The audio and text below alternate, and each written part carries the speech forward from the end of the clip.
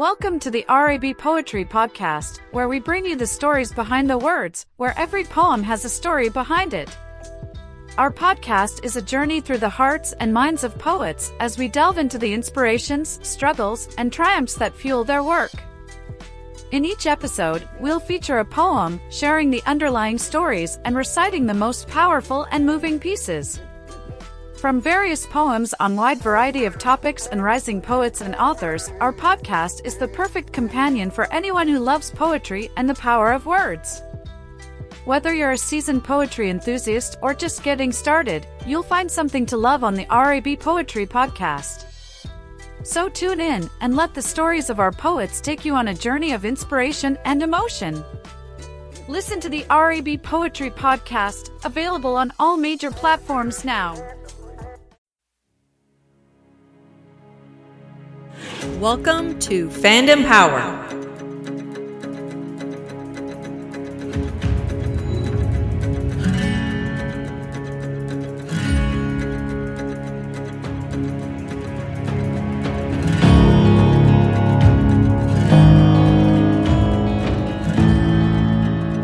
Hey, what's up, guys? Hello, sir. How do you do? We do well. It's us again. This time, it is the Fandom Variance Authority. And it's Hank. And as always, Wes. Oh, that way. Hey, guys. Andy down there. Yo. Oh, that way. It's my man. Oh. Yeah, and we're here to talk about the Disney Plus show Loki. Now, Loki was... I wasn't expecting what we got. Like, his character was great in the show. Or in the movies, but I just wasn't expecting them to like just hone in on that, and I think it's definitely due to the strength of the actor Tom Hiddleston. And so let's just start now. Michael Waldron is the show creator, and the head writer for the first season, all 6 episodes. Right. He wrote all. I'm sure he had a writing team, and he's from Rick and Morty fame is huge to my heart, and if anybody knows anything about Rick and Morty, I never would have known. Multiverse. Yeah. The multiverse stuff. The like, you might as well be watching, like, the Council of Ricks is the Council of Kangs, is the Council of so he comes from this great place of being able to tell a really cool story, a cool sci-fi or fantasy story. So I love that. The whole show directed by Kate Herron. I don't know a hell of a lot about her, but I really, really like what she did with this. So I'm super happy. And, of course, we can't talk about this without talking about where this came from, where this whole idea started, and that's with comic books. Yep. Right? So the Loki's first appearance, sort of, in a big way, he was in a few, Journey into Mystery comics before as a minor thing, but the Avengers #1 is literally what they took the MCU version of Loki from. That the whole story of the first Avengers movie is this story in a nutshell, and it's really important to remember that the superheroes are like modern myths. Like, we feel that way about Star Wars. I feel that way about Marvel superheroes, and a lot of people feel that way about DC superheroes. But imagine being a kid in ancient Greece and running and having the orator tell you the story of Hercules, or going to a stadium and seeing a show where they put on Homer's Iliad, and you got to learn about Achilles and the Trojan War, and it's the same thing to me. And I think some way down, maybe 1,000 years down the line, kids will be taking modern North American mythology and studying superheroes. And I really feel like that. I think it's a full circle moment when you say that, talking about an orator and how they would recount the tales of whoever it would be. And the MCU gave us that full circle moment with the Thor production, the live show, right? And even in our own sense, in the real world, we have a musical, a Star Wars musical. I believe so. Yeah, I mean, when you talk about that exploration of the modern mythos and that bringing it around full circle, I totally agree with you, and I hope that. I hope a lot of our favorite pop culture properties get that sort of treatment going down the road, because honestly, I love that stuff. So it was probably almost 3 years ago when they announced this show. Has it been that I long? don't know how excited. 3 years. It was in the summer, sort of 2000. Was it not the first one of the Marvel series to be announced? I believe so, because it came on the heels believe of it was. Endgame. Right. And everybody was like, oh, what are we going to do? Because that was a fairly large plot thread to leave hanging. sure, I mean, we get a dead character, and how is he going to get his own series? I think that's probably one of the biggest questions we all had. Well, I had no questions about it. It was going to be about Well, him certainly, right after he's yeah, done the no, Tesseract you're again. right. You're right. Of course, 2000. Of course. So, well, and where that the brings story us to our starts. first point, I guess, which is, do you have any expectations, going in? I did actually. For me, and it turned out that the delivery was not what I thought it was going to be, because I honestly thought that they were going to lean into 2012 Loki a lot harder, that he was going to be the anti-hero, as it were. I don't want to call him a villain, but I mean, let's remember, He wanted the 2000, war. 2012 Avengers, he was the villain. And so I'm like, we're getting the 2012 Loki, which means this guy he's a bastard. He's an evil dude.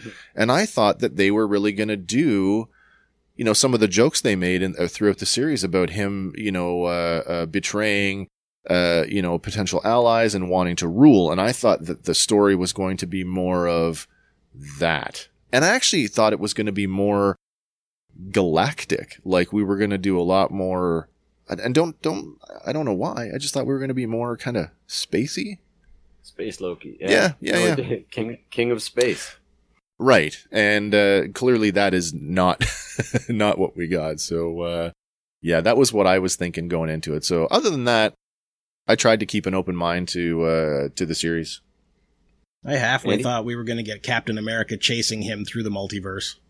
Oh, that would have been wow. interesting. Like going after that Tesseract to put it back where it was supposed Yeah, to be. really. I put them all back, Yeah. and now you're running around with this thing, you dumbass. Yeah. I mean, I kind of brushed up on the character in recent MCU stuff, or recent sort of comic book stuff, because Right. I've checked out of a lot of the titles.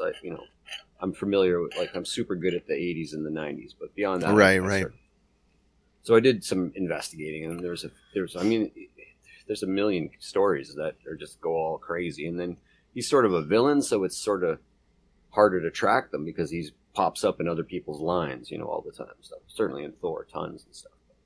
I guess my biggest thing was I was excited about it because of how good the other TV properties were.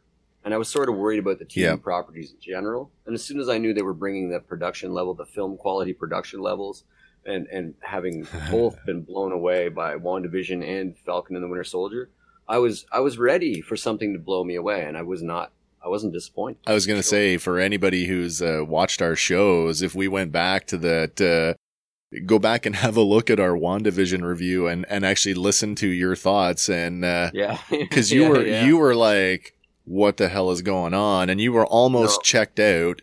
Absolutely. But a little recommendation, just hold on. Episode 3, you'll be in, and you came around. Yeah. Oh yeah. No, and it was worth the wait, and it was also worth the. It was worth having been subverted like that. Yeah. To look back Totally. and go, Yeah. wow, I got hook, line, and sinker into the mayhem there. Yeah. No. So, I mean, we could go a little bit into sort of the episodes, and we're definitely going to start out with kind of where we left off with the character, if you will. I mean, we followed him. That's the thing that turns out breaks time. Interesting that in the middle of Infinity War, right, in the middle of a time heist, Loki would seize this opportunity to make his grand move. So it's pretty cool that he ends up, in a nutshell, he ends up in a prisoner of the Time Variance Authority, and we meet the major players in the episode. We get to meet Mobius, played by Owen Wilson, and he did a fantastic job. We had that moment there with Loki actually snatching the Tesseract in that moment. Really, that was this is the Loki that I do expect. Yeah. And then when he hits the dirt in Mongolia, and he's like, talking about how he's going to rule, and then the TVA show up, and it's like, oh, so this is not what I think it is. Right. And the thing that's really important to remember, and a lot of people can get lost because it is a timeline thing, and that this Loki hasn't experienced those things that the Loki we knew to grow and love that was redeemed by. Oh yeah. That's definitely none of those things happen to him. This guy, like you said, going in this 2012 Loki, he's a despicable character. Right. And so he actually, maybe the biggest Nexus event is the fact that he has this whole other trajectory here. He evolves in a way that even himself didn't, going through the regular timeline. Yeah, that's actually a point for me, and I don't know. We'll probably bring it up a little bit later as we go on in the conversation, but man, I know there's a limited time to work with these characters, and you can only do. You have to accomplish certain, not only story beats, but you have to develop those characters, and that's one of the issues I actually have with the show is sort of development for certain characters and lack of development for others. So, well, if you look at it as a parallel to, say, A Christmas Carol, Mobius is the ghost of future. Oh, yeah, he's going to put Loki right through the ringer right in the first episode. That's so true, isn't it? And, he comes out Scrooge-like on the other end, having, seen what's coming. That's a great analogy. He follows that path. That is a super good analogy. Yeah. So let's talk about Mobius for a second. We might be a little out of order in terms of the characters that they appear, but anybody that knows anything about the comics know that Mobius is sort of a Fantastic Four villain. So this was my first thing that made me go, "Oh, we're stepping into a broader Marvel universe." Yep. And then you start to look a little deeper, and we've already heard the term TVA now in the show. And you start to look a little deeper at the character if you do your research, and you find out that actually this is exactly what he was, which is in the comics. Oh, that's a pretty big divergence. Yeah. So based on the actual writer and editor, Mark Gruenwald, who had a spectacular run on Thor in the 80s. He was responsible for things like Frog Thor and right. Some of the tragic things that happened to Loki. But so the character of Mobius and Mobius based on this guy, and he's a Fantastic Four villain, and we can't discount sort of the Fantastic Four as the sort of preeminent family of the Marvel Universe. And we haven't even dipped into that yet. One of the biggest properties. That's the one thing that Marvel did here was they took sort of like secondary characters and made them amazing. Just the idea that we haven't met these guys yet. So Mobius was a Fantastic Four villain because the first character to break the timeline inside 616, which is the comic universe, was Reed Richards. And so they were brought to the TVA, and basically very similar to Loki, only Reed Richards, they stole the files pertaining to their crime and therefore escaped because they essentially let go because the crime wasn't registered in the timeline anymore. So it helps to be a super genius. I guess so. That's pretty clever. But that it leads you down rabbit holes, right? So another thing, Hunter B-15. Yeah. Very similar to the character, thematically she looks very different, but it's, if you squint your eyes and it's the shape of the helmet and the style of the armor, the Justice Peace, which is also a character from the first TVA appearance in a Thor comic, sort of this, the police of the TVA coming to write the timeline. Yeah. So very instrumental, fantastic performance here by the actress. And then I guess maybe the biggest sort of dip into what I thought was coming was the character of Judge Renslayer. Renslayer, yeah. And so, wow, she's cute. And it's hard to, she's a bad guy, so it's hard to, for me, this was the biggest flag that we were headed towards Kang the Conqueror, and super early. And knowing that, I was like waiting for some crazy misdirect, because knowing how the path that WandaVision led us on, down the Mephisto lane, without actually managing to keep us satisfied, but not actually paying off that Mephisto thing. I was like, are they really going to go that route? Are they really going to show you from the comics, Ravonna Renslayer? In the comics, she's a time-traveling princess, and the primary love interest of Kang the Conqueror, who you see off to the side there. So for me, I was just like, you just threw a dart at Kang the Conqueror. How could you ever divert from this? Well, they managed to do things. Absolutely, they managed to do things. So I'm going to talk about the Mephisto thing for a second here, because, for me, who is, mostly steeped in MCU lore, it's become sort of my default Marvel universe in the last 22 films, 20 some odd movies and TV shows now, is, I was right there with you. I thought, the the Mephisto carrot that was dangled in WandaVision, I thought they actually were carrying that through when we got to the cathedral in medieval France with the stained glass portrait. And I thought, well, are we not just, pointing in the same direction? And then, no, we're really not. Well, and an interesting point about that was posthumously, but not after the show had finished. The director, Kate Herron, had come out and said, no, that was sort of like a metaphor. The horns are Loki. Yeah. At the same time, I wanted to show you that was a version of Loki that's akin to the devil. Okay. One that brought the child the gift. But it also a misdirect because, my mind went right to Mephisto. I was going to say, I couldn't have been the only one who thought that. No, my first watch, I was right there. Not. Yeah. Definitely not. On rewatch, though, I was like, yeah, it's the horns. You see, even the second time around, I'm still... maybe I was tired with my rewatch, because I'm like, I still see Mephisto. Because we're thrown off, right? We don't see Loki, Tom Hiddleston with his horns. No, not until the duration, right? Yeah, you're right. Until we get to all the variants, but by that time you've already forgotten the stained glass. President Loki. Loki. There's a comic one for you. Yeah.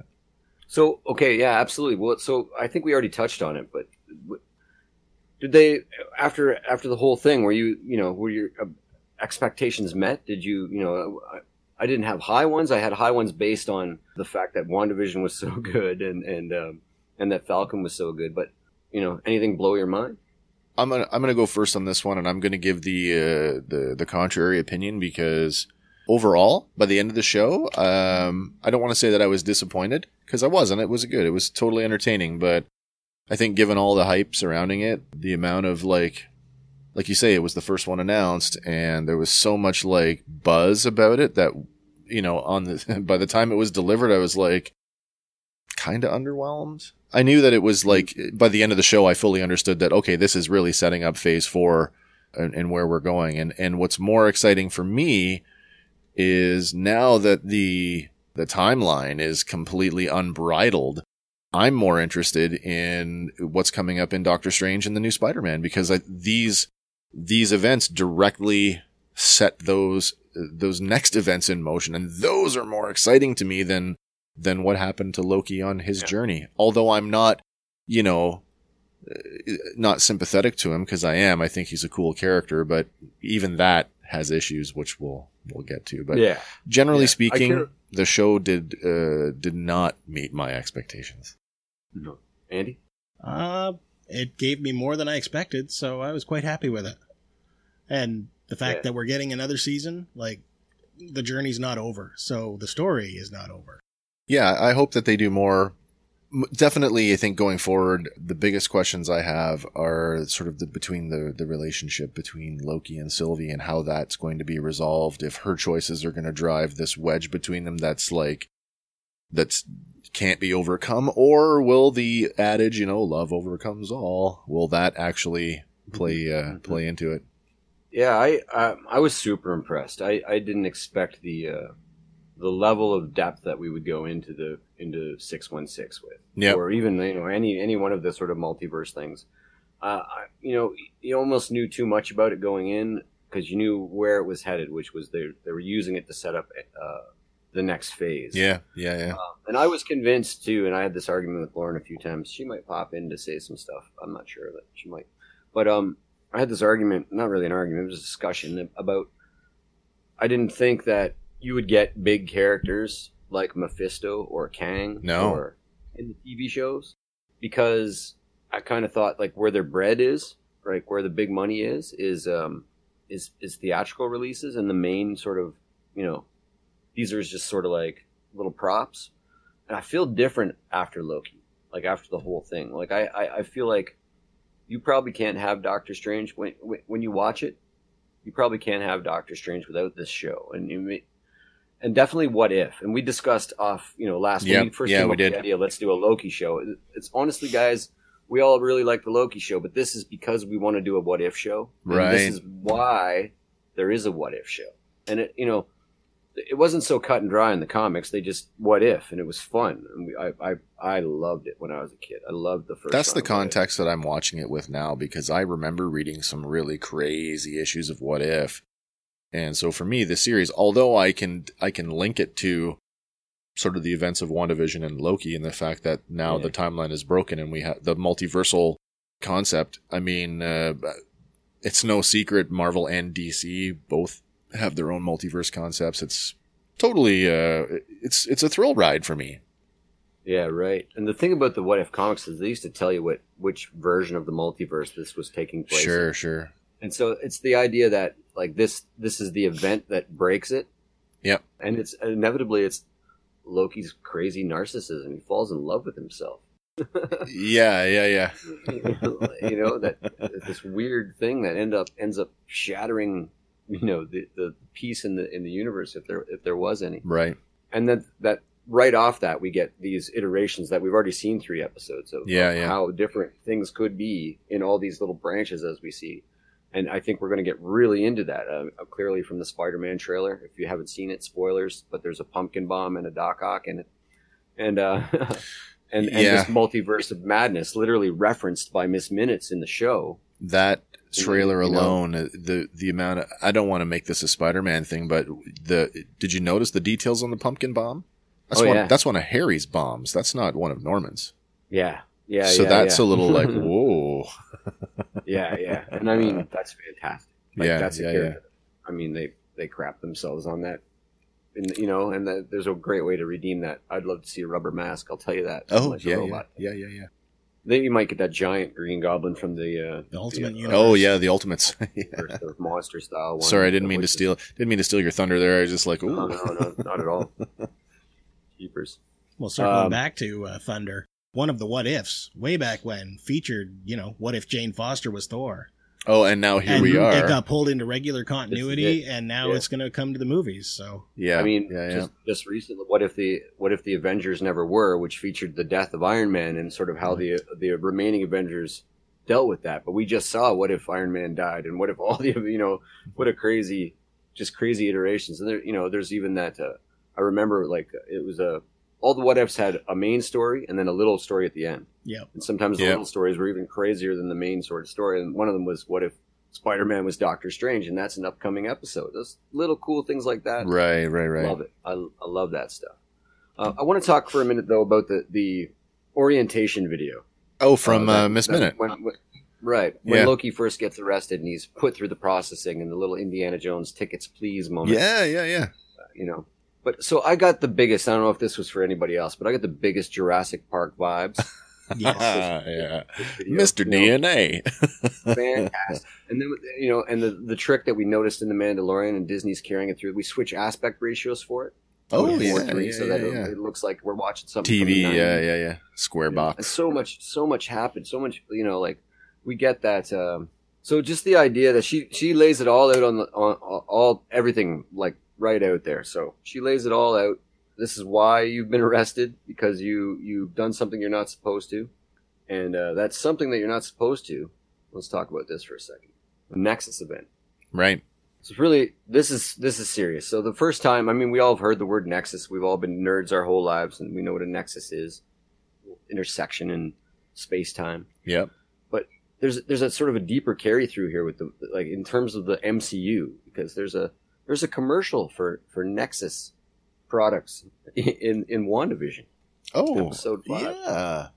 And Wanda's also what's considered inside 616. She's considered a Nexus being, which means that she's charged, whether she likes it or not, she's charged with protecting the multiverse from threats outside reality.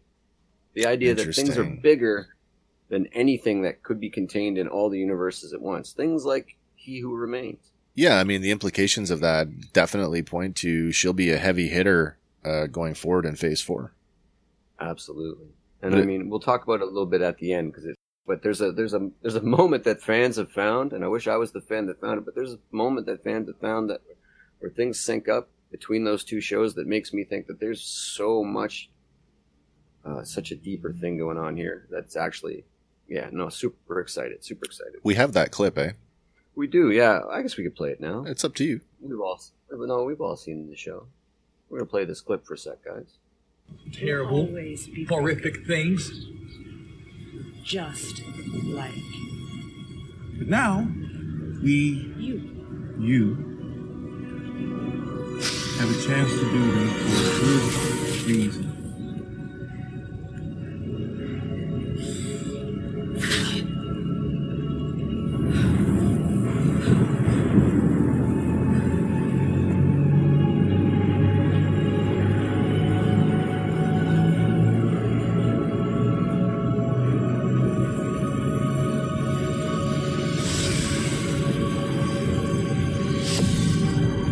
You just crossed the threshold.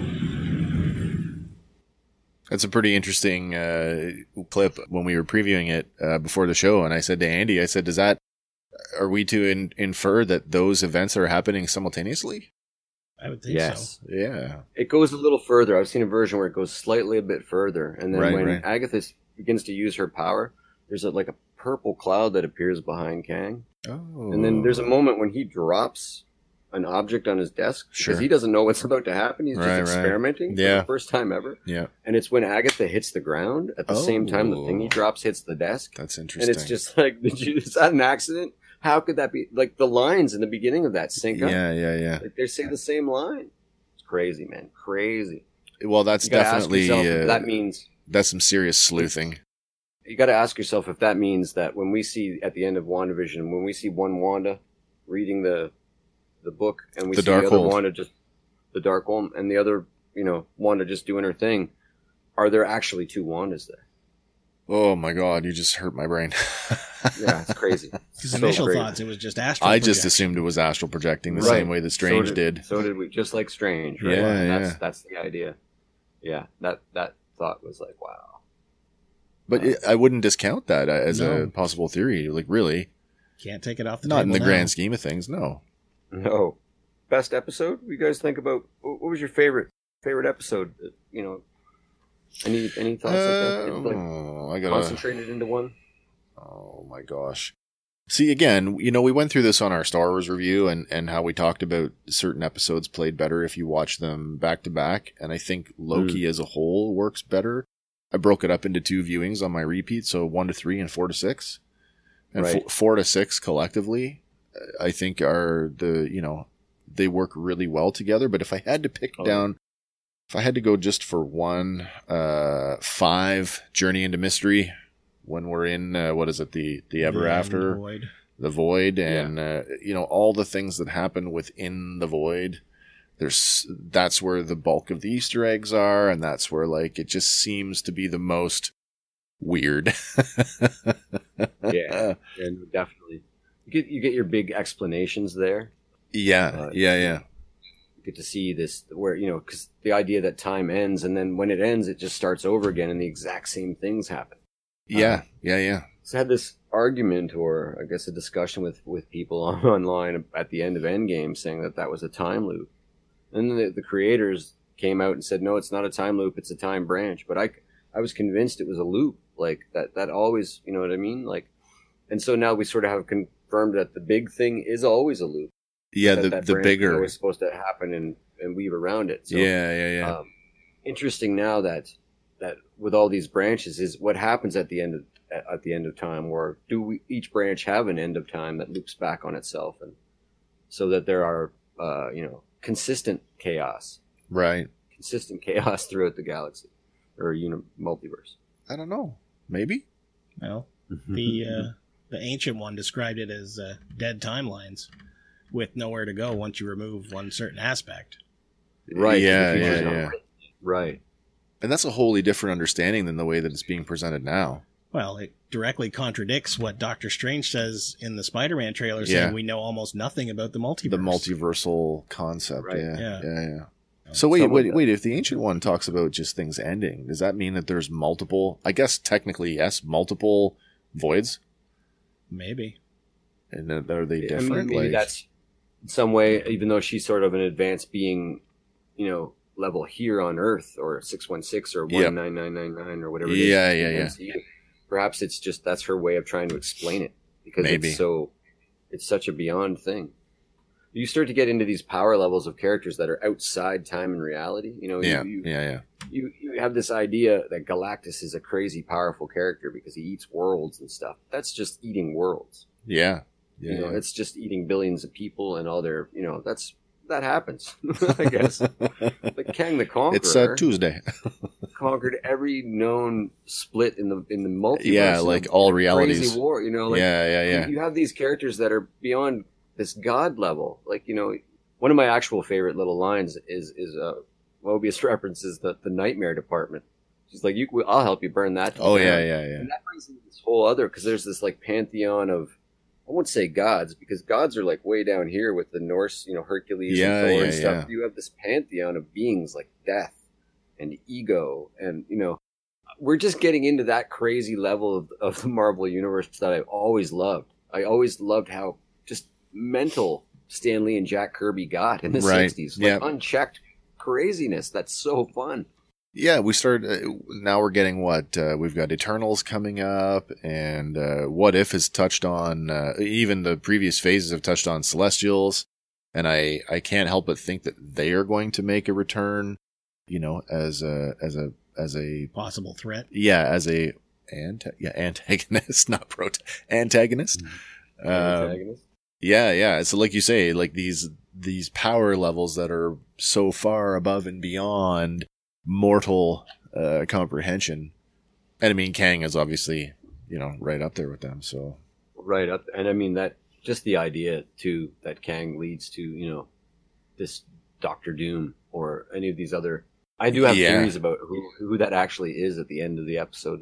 When we get to the end of the our review sort of. I want to talk a bit about who that guy might be. of course, yeah. He who remains. Andy, favorite episode? I'm with Wes on this one. Journey into Mystery. There was just so much visual stuff to see and take in during that episode. And it's like, so good. I had to watch it twice before I picked up the Yellow Jacket, the giant Yellow Jacket helmet. Oh, yeah. The Living Tribunal. Did you see the Living Tribunal's head? I missed that one. I missed that too. Also another great Easter egg. The Living Tribunal. There's so, we should talk about all the Easter eggs in there in a sec too. I'm sort of like you in the first part of that, Wes, which is I couldn't decide between 4, 5, and 6. Yeah. And so they're a fantastic 3-hour movie. They work really well together. Right? Yeah. So I couldn't really choose. Like 4 blew my mind because we were just in a totally different direction. Yeah. You get 2 major characters ostensibly killed. Oh yeah. Yeah. We don't know any different. We get an after credit scene in 4, which is and then the internet sensation of the variant Lokis. Right. Right. I want to see a whole movie with Richard E. Grant as Loki, like a whole movie. Fantastic. Yeah. Underused in Rise of Skywalker. Oh, totally. What a talented actor. And then 5 was like just mayhem. I couldn't stop with the Easter eggs, like just mayhem, and then the finale, the presence of He Who Remains, just that performance, like he's in it for 40 minutes of 6 hours. And he steals the show. So quirky, this version, or he who, I don't want to say this version of Kang, He Who Remains. We'll call him that because that's sort of his distinct personality. That's what they're given. So, call him Grogu, we'll call him Grogu. so quirky. Whereas, almost. Josh Brolin's Thanos is like this dominant big presence. Time. But He Who Remains, he's got charisma.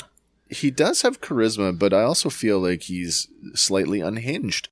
Do you know what I mean? And I guess if you frame it from the I've been managing multiple or keeping reality stitched together for time immemorial, you might be a little unhinged too. No wonder the guy's looking for retirement. Like every time he does one of these, I'm just like, there is some serious stuff going on there.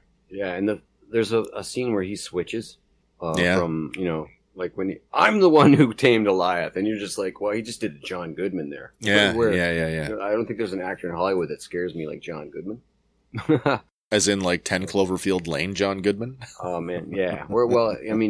Just anything. When he's not Dan from Roseanne, he's a mighty man. What was the one with Denzel Washington, Fallen? Yeah. He does a really good scary role in that. Yeah. Fantastic. Anything suck for you guys? Worst episode? So I definitely have things that I didn't like or that made me go, huh? But if I had, I'm not sure that maybe my least favorite episode might in fact be episode 1, Divine Purpose. Yeah. And honestly, and I'm saying that only because I'm putting it to I have to pick one. So if I had to pick one, it's probably that one. But the reality is they're all 1 to 3 kind of work as that's where I took my break. 1 to 3 kind of work together. 4 to 6 work together. But, I agree with that one. It just maybe 1 because it's the one where I was like, oh, we're going to get villain Loki. And then it's like, oh, we're not. right? And maybe that's the reason why I'm saying that, but that doesn't mean that it was bad.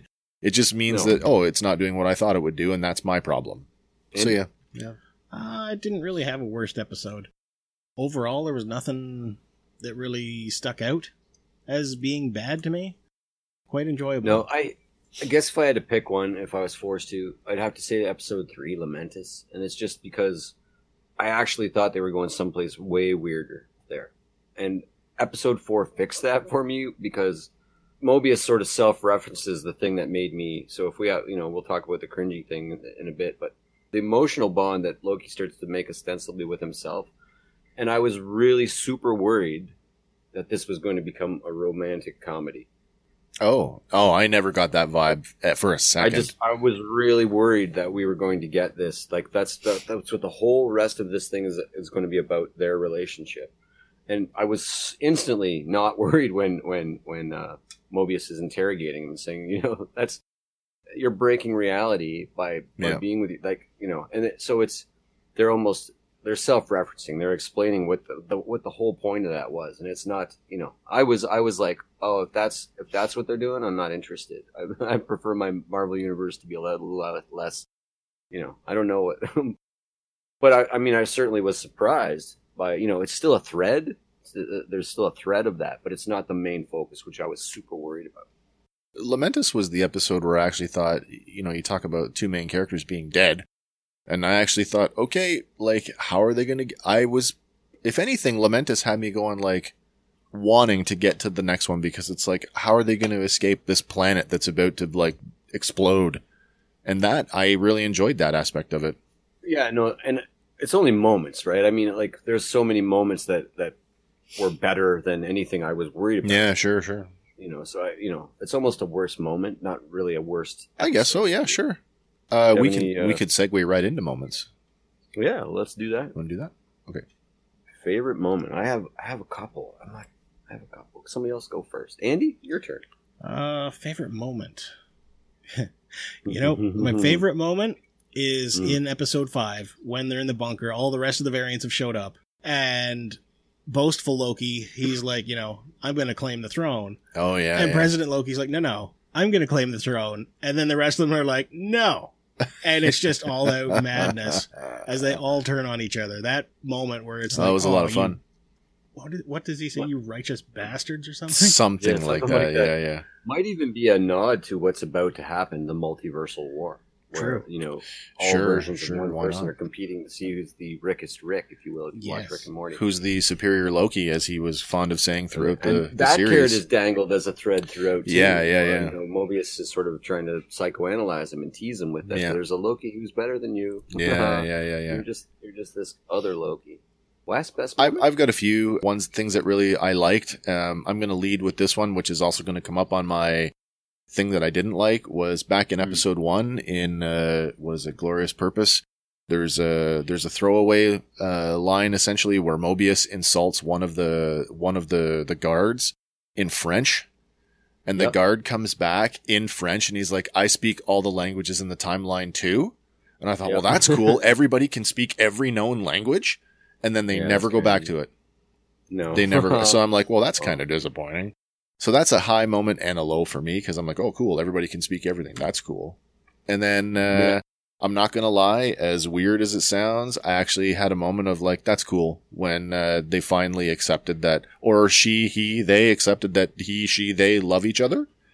I like that. I thought that was very cool that Loki finally, after getting, the realization, as he says in the final episode, I can't be trusted. And then finally has that moment where, or especially after the thing with Sif, where he's like, I'm alone. And she's like, and you always will be. And suddenly he's not alone anymore. The recognition that they have feelings for each other means he really isn't alone. Yeah. So it's more about self-love too. Yeah. So I really like that. I could probably cherry pick highlights from every episode, but those are two of the biggest standouts for me. Yeah. DB Cooper. Oh yeah, That- yeah. When he was D.B. Cooper. I nearly crapped myself on the couch. I was like, I that's laughed amazing. so hard. And I was actually hoping that there would be like a little Forrest Gump moment like that in every episode. How many historical events? New Coke or like, something crazy. Yeah, really. But for me, that was amazing. And then the other one certainly is the cliffhanger from episode 4, the after credit scene with the variant Lokis. Yeah, And I have to admit, I went ape over poop for that too. I think that was a lot of people like that. I mean, it was a lot of fun to. It was. It wasn't spoiled for me either. I didn't. I was trying to steer clear of the hype and stuff, so it wasn't. It's one of those things that wasn't spoiled for me. It'd just be short-sighted to think that we weren't going to see other versions of these characters, and in a show called Loki, we definitely got our fair share of them. And it starts this weird. Like I had this, because then you get President Loki and all the Lokis and none of and I be a Rick and Morty fan. I keep referencing that, but it's important that Michael Waldron is the guy that's running this show too. Yep. All the Ricks look alike. There are slight variations, and there are universes where like one guy's a saw and one guy's a hammer. Oh, There are those kind of strange things. Okay. But for the most part, all the Ricks look alike. All the Mortys look alike. All the other characters look alike. There are slight differences. Mostly it's hairstyles. Just to sort of quickly identify them. And I was like, what are the logistics though of a Loki of color? Like, oh yeah, do you go back? Do you go back? Like? So I started thinking, how do you get Black Hank? Right? Is it my grandfather? This like that interaction, but it results in the same person, the same soul, the same personality, but a minor change way down the line results in a sort of what would be considered a major change, but really is only aesthetic. If we were more akin to canine DNA, where recessive traits from several generations can turn up at any time, and suddenly you've got a dog who's got a Chihuahua for a parent, comes out the size of a German Shepherd, right? Like, right, yeah. It was just a neat line of thinking, neat little thought, because they could have easily done this sort of Clone Wars type, just CGI a bunch of Tom Hiddleston. Oh yeah, for sure. And that would have been a waste of a moment, really. No, because there was so much variation there. I actually thought from the marketing, I actually thought that President Loki was the main guy, and I'm like, oh, how does he get to that? And I never occurred to me that version of Tom Hiddleston was another variant. I just assumed something through the story got him to this point where, he's going to be the president. There's, and then another nod to the comics, and one I had to investigate because again, I sort of stopped reading a lot of Marvel except for the main sort of stuff I was interested in the 2000s. There's a storyline where he literally becomes candidate for president of the United States, and his platform is literally, I'm going to lie to you openly. But so I'm not going to lie to you like politicians lie to you. I'm going to lie to you openly. Right, and you're going to do what I tell you. You're going to vote me for president of the United States. Oh. Wow. I was waiting for the next one. Any moments that rip you out of it? Anything strange? Cringiest moments? Yeah, I guess I can go first on this one too, because this is the thing that bothers me the most. And I really have to put it in, I got to take it in stride, because the more I think about it, the more I'm like, oh, maybe it shouldn't be as an issue with me as it is. But Loki, as we know him through the first 3 phases of the MCU, requires no less than 4 films to complete his journey from asshole villain to sympathetic, maybe could come around. And I know that the show is constrained by the number of hours it has, but he makes that journey from 2012 jerk face to sympathetic character in such a short period of time that I'm like, it's a bit of a stretch for me. And I know Andy and I had we're speaking sort of pre-show about how, as Andy put it, what greatest hits you called it? Yeah. Yeah. When he's in the theater room and he's watching all these events of the main timeline and he's having this, and I get that that's the thing that gets him there because we have to get him there. But I would have preferred his transition from jerk to sympathetic to be more experiential and more, I don't want to say organic, I guess, not force fed through a series of vignettes. That's the one moment, the one thing I had an issue with. Sort of makes sense in terms of that. If we're going to quickly evolve him, we have to figure out a way to show him exactly how he evolved before very quickly. Yeah, that's exactly it. he does break down in a way that you don't get to see him. Like you get Thor breaking down when he He dies, never has that moment to mourn what he did to his there's mother. a really nice piece of acting there where he witnesses his own death and then falls to pieces. Yeah. And even more so, like he rewinds the scene with his mom, but Yeah. he literally goes, "Oh, this is real." Oh yeah. You know, when it goes end of file and it's like that, almost like the phone ring. sound. Yeah. He has this moment that, okay, everything I thought about myself before, and this is like a lesson he didn't even learn, sympathetically becoming the guy who does, tries to save the universe. Mm-hmm. This is he learns these, these deep lessons, and he's still alive. He's outside. He can never go back. What's your fate now? The fact that I'm a god, the fact that I can do anything I want, anywhere I want, is over. Yeah, that idea of It's an existential crisis for a character who can't have existential crisis. Right. Well, I was just going to say, what does a god do when they're faced with their own mortality? And it's almost like I don't know, the Karen syndrome. It's like when I was having this discussion with a friend the other day, when people get into their 30s but have never been checked.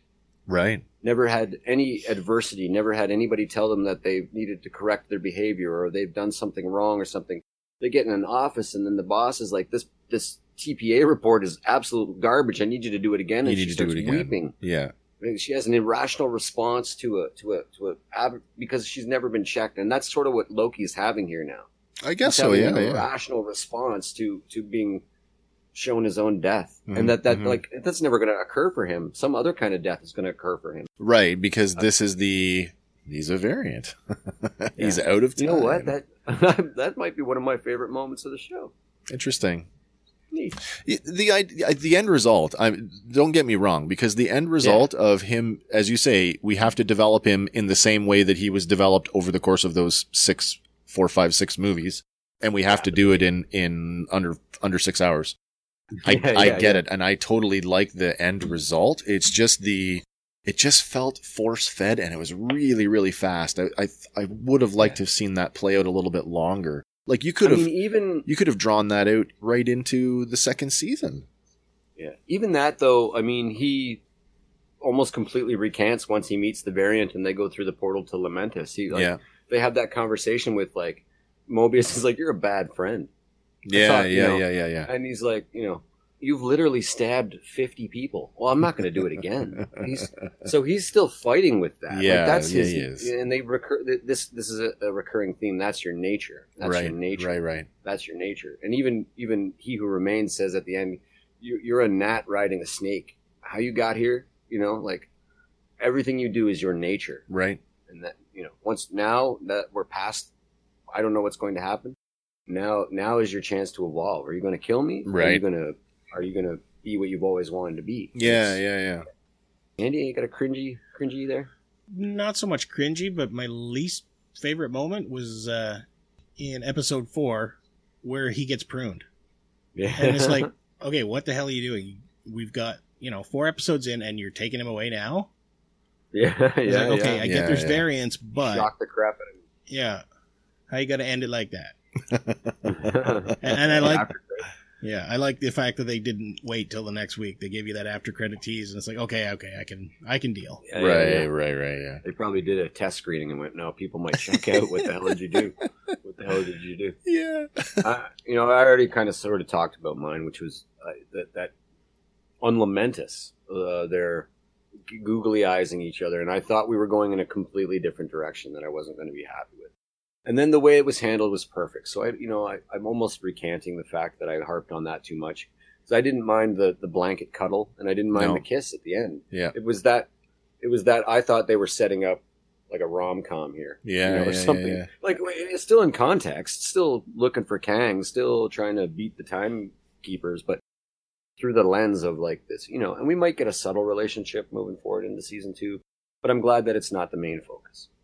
Yeah, I thought they did pretty good on that. There was a whole lot of, and I mean, I think as adults who've been in romantic relationships and navigating the courtship process, how much goes unsaid but is transmitted body language and posturing and just, things that are the in between the words, right? And they did that very, very well. And I saw in an article someone said that Tom Hiddleston could pull off a sexy scene with a wooden stool. They could have chemistry with a blackboard. That might. So that's kind of Oh, that's funny. that's kind of cool, right? Yeah. But let's talk about Sylvie. There she is. Sophie DeMarco. Yep. So when she first appeared in that first episode, I guess the second episode, the variant. Yep. We see her do a few things that we're led down a road, and by the end, what I've settled upon is that she's an amalgam of three characters. Was it And for not the MCU, already? that really works? Was it not already sort of confirmed that she is a hodgepodge of the Enchantress and Loki? Well, yeah, but it wasn't so. It was left a mystery until they sort of showed her backstory in the beginning of episode 4. There's a lot of speculation, especially on the internet. I was convinced because you both heard me go on and on about how I was convinced that Enchantress was involved. Yeah. In the WandaVision show. Yeah. And I thought for sure that she was the Enchantress and not Loki. Okay. There's another character that Loki. I think it's Brixton, Oklahoma. It's actually the hometown, I believe, of Mark Gruenwald, who's the Mobius character is based on. But at one point in the comics, Loki rebuilds Asgard right on top of this town, and just for fun, right, he gives this character Sylvie Lawton, I can't remember her last name. Okay. Gives her superpowers, gives her the powers of the Enchantress, and she becomes the Enchantress. Her name is Sylvie. Really? So I thought right away, as soon as they named her, I thought, okay, this is that version. Yeah. There's also a comic, and it's like almost like a one-shot, but where Loki sort of like makes a version of himself and then impregnates himself, and they have like he puts his consciousness into the body of a woman, and it's a very convoluted sort of She-Loki kind of tale. It's not very, it's not the same. Do you know anything about that, Andy? That version? I never read it, but I did hear about it. Yeah. So and then there's the straight idea that she just could be the female Loki, just a straight up variant. Just a straight up variant. So there's a certain amount of it was some fun speculation. She has the ability to enchant people. Her name is Sylvie, but then she dresses like a Loki. What are you giving us? And I guess we get to learn. Well, can we just talk about her character, the context of, because the early on, like we talked about, what is a Nexus event and this convergence or divergence of time and space. And so you really kind of, as I'm rewatching it with my wife and we're talking about like, what's her crime? What's her Nexus event? And her Nexus event is quite literally being born. Now, isn't that a great, and Lauren was talking about, isn't that a great sort of metaphor for the struggle that women have been going through in modern society? Yeah. Literally, countries like China and stuff, where like that's, it's not a crime, but it's certainly punishable by crazy taxes. Well, I mean, look at what we're seeing, Afghanistan is another one where... Islamic states, where they have extreme versions of quite beautiful religion, but they've twisted it into this, so, and there we see young Sylvie. But the idea that her crime was nothing but being born female. What was it that stopped the TVA from just taking her at birth? Isn't that sort of the appropriate follow-up question? It's like they show up to get her. She's sitting there playing with toys on the stairs, and it's like you're charged. With a Valkyrie doll. Yeah. Playing with a Valkyrie doll. And why now? Why as a toddler? Why not? I don't know. Maybe hers was just a slow-going branch, because they do say they let her go until it became an issue. Oh, until it starts the red line. Yeah. And I guess that's literal red line. Eh? That's a good point, because classic Loki spent 20 years on a planet just pondering. Indeed. Before once he had the thought, I'd need to go see Thor, that's when they grabbed him. So perhaps if you aren't, you can sit still enough or be less of, make not less of an impact. So much wake. Yeah. Right. They do talk about the speed, and we see that. We see it in the Ancient One's explanation of branch timelines, and then again in several shots in the show, we see these branches, and they do grow at different speeds. Yeah, that's right. Like when they finally realize that they're have an emotional connection, the two Lokis, on Lamentis, that is a very quickly shot. Yeah. 90 from the timeline, and goes like, almost like that's Well, I mean, even in episode 4, Mobius says, "You're breaking the timeline. You're breaking me right now." Right, Like, that's right. such a diversion of two people that are the same person, but they're in love with one another. Yeah. And so it's kind of, it's real cool. What's funny is that, it's the whole the boys from Brazil thing and nature versus nurture, and we can say they're the same people, but they're really not. Do you know what I mean? Like, there's such a divergence in their... A lifetime of experience. Yeah, differential. right. It informs who they become. Of course. Yeah. In a lot of ways, she's still a child too. She views the world very, I have the single sort of point of focus. I'm going to take down the TVA, the people who, stole my life. Then ostensibly I can go on to have a life. Where Loki is like, I want to control the universe. Like, he's a megalomaniac, and she's just like almost like a Punisher style anti-hero. He's had the benefit of growing up in the shadow of his brother, and living in the Asgardian palace and having all of the trappings of royalty, where she was wrested away from her home. Mother. Right. Stole the Tempad and got out at the same age that she was arrested, and then spends the rest of her life running from Nexus event to Nexus event to stay hidden, all with the revenge sort of drive behind that. Yeah. Two totally different characterizations for the same in the finale, right? Like, Loki is the one that steps in and says, stop and think about what you're doing. Yeah. With her singular revenge purpose is just, she can't get past that. Yeah, and that's a big thing. Clearly she's got it, and that's, we have yet to see what the fallout of that's going to be, but... I get the intent that she immediately regretted it, because she falls to the floor, and, we cut away, she's in sadness. People who are so driven... we've seen the trope before in different media where people are a singular purpose, and then they achieve that goal. What's left? Really, what's left? It's a huge problem in amateur sports, where you have athletes peak at 14, 15 years old. Oh, yeah. You win a gold medal when you're 13 at the Olympics, and then how are you going to ever top that?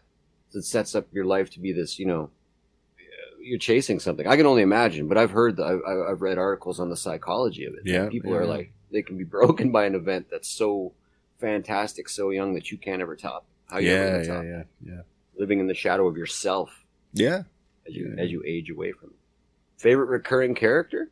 Yeah, let's do that.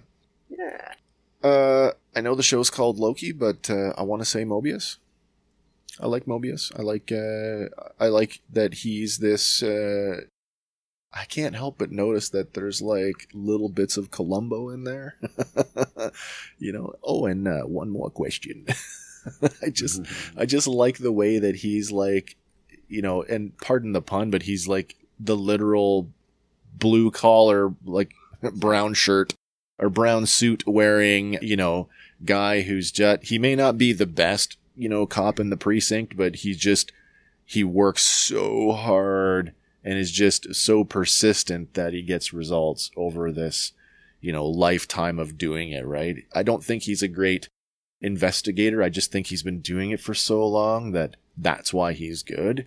And then the fact that, he's got this thing about jet skis and the realization, his realization that, when he finally comes around to the idea that, we are variants, but he's still trying to do his job. Just I'm going to leave him up on the screen and go next, because he's also my favorite recurring character in the show. Cool. And may I say, wow. Come on. Stop, please. Yeah, man. I love the character. And I don't know if he's Dennis Hopper's official love child, but wow, does he ever look like Dennis Hopper? Yeah, he sure crazy, does. Actually. In that shot, it's crazy. One of my favorite actors going, actually. And so another guy that could probably have chemistry with a wine glass, yeah. And to watch these two guys actually work off of one another is some of the best stuff I've seen recently in anything.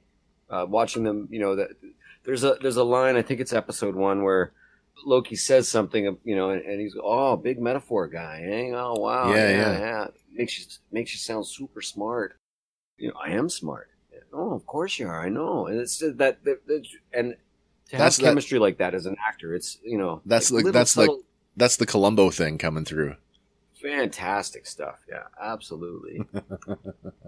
Andy? I'm going with Loki. Main version Loki. Can we call him Loki Prime? Loki Prime. Loki Prime? There he is. Ah, he's got that look at me. Yeah. Got the jacket turned up. And You watching my show? Yeah. Look at me. Fantastic. What more can you say about that, Yeah, though? like- Really, like, the I mean, whole thing's about him. he delivers on every level. Oh, yeah. And, He goes from... I mean, there's moments where he's weeping where you're like, oh, I don't want to cry, Tom. What you doing? Right. yeah. He's actually, he gets you in the... We're Right. watching a comic book villain, so ostensibly a what if, a 6-hour... A 6-hour and what if, yeah. It gets you in the feels. He's actually really... I really hope that some of these top-notch actors aren't pigeonholed too much, and that we get to see them do some other stuff. I really hope that for a few of the actors, and Tom Hiddleston certainly one of those actors. Anybody that you were like, get off the screen? I can't think of anyone. Even in The Mandalorian, that one waitress, I was like, I could do that, but I can't. There's nothing here that rubbed me the wrong way in terms of a performance. No, me neither. Actually, throwaway one, the girl from the Renaissance Fair. Hey, you guys, you're dressed wrong. Okay. I need this. Okay. Yeah, shut up. You can get out of here. All right. Yeah, fair enough. The girl from the Renaissance Fair, you're out. Fair enough. So I guess we go like now, favorite variant. Oh, yeah. Let's talk about that. Oh, variant. Sylvie. Oh, yeah. Yeah, Sylvie. I mean, it's as much her story as it is his. So, I mean, yeah, for sure. That's It's very her. true. That's Yeah. actually very, yeah, it's a good point. Yeah, definitely Yeah. Sylvie. I think that's easy to make that connection sort of on the heels of that whole, their lives being so divergent, like talking about, what crime did she commit and her life on the run. And of course we only get that through exposition, but even like her interaction with, Hunter, whose number I can't recall, they're having drinks and she's trying to C20. C20 trying C20. to pull the information out of her.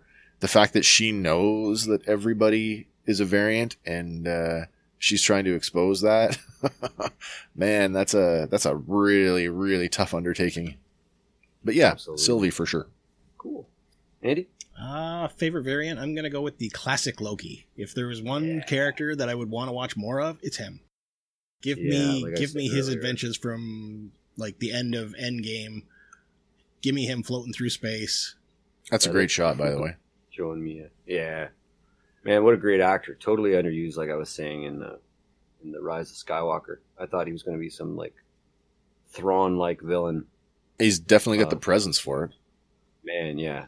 Also, I got to say, Andy, yeah, totally my favorite variant. There's a scene, and I question whether the cape was CG'd or not, but they're in the young Loki's throne room, if you will, and he does this flare with his cape when he sits down. I know the scene you're talking about. Yeah. Yeah. He just does this kind of like old, I don't know what it is, like a vampire. Like, I don't know. It's almost like what a old timey stage magician would do when they're weaving around. Right. Yeah. And it's just so perfect. And I don't know if that was CG to be that perfect, but what a beautiful scene. Yeah. And then actually watching him wield more power than any Loki's ever seen a Loki wield power before. Yeah. And then have our main Loki speculate like, we have no idea how powerful we are. Holy cow. Because he literally conjures all of Asgard. Yeah. Yeah. What a crazy scene. And like you say, I could watch a 6-hour show about classic Loki.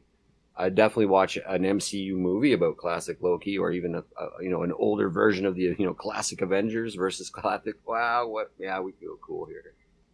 Okay, I guess we're down to Easter eggs.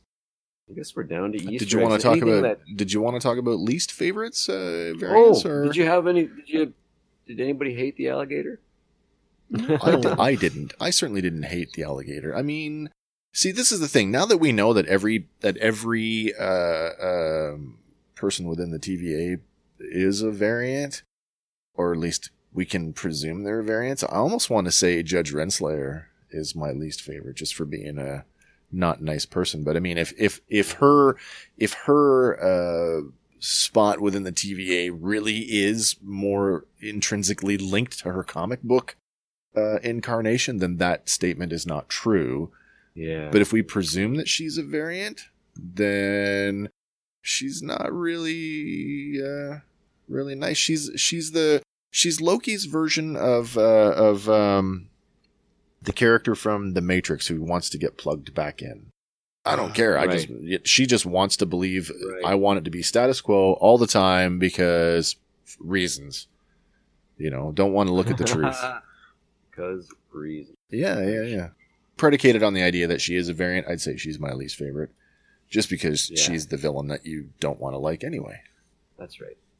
I don't think I had a least favorite. And I mean, certainly the villains, you need to dislike them as a character. And watching her plot against, I thought there was sort of, I don't know if you guys got the vibe, but that there was like a past romantic interest between her and Mobius, maybe. Mm-hmm. Some sort of, they were kind of flirting a bit. He made comments about, do you have other analysts? Where'd this pen come from? That's true.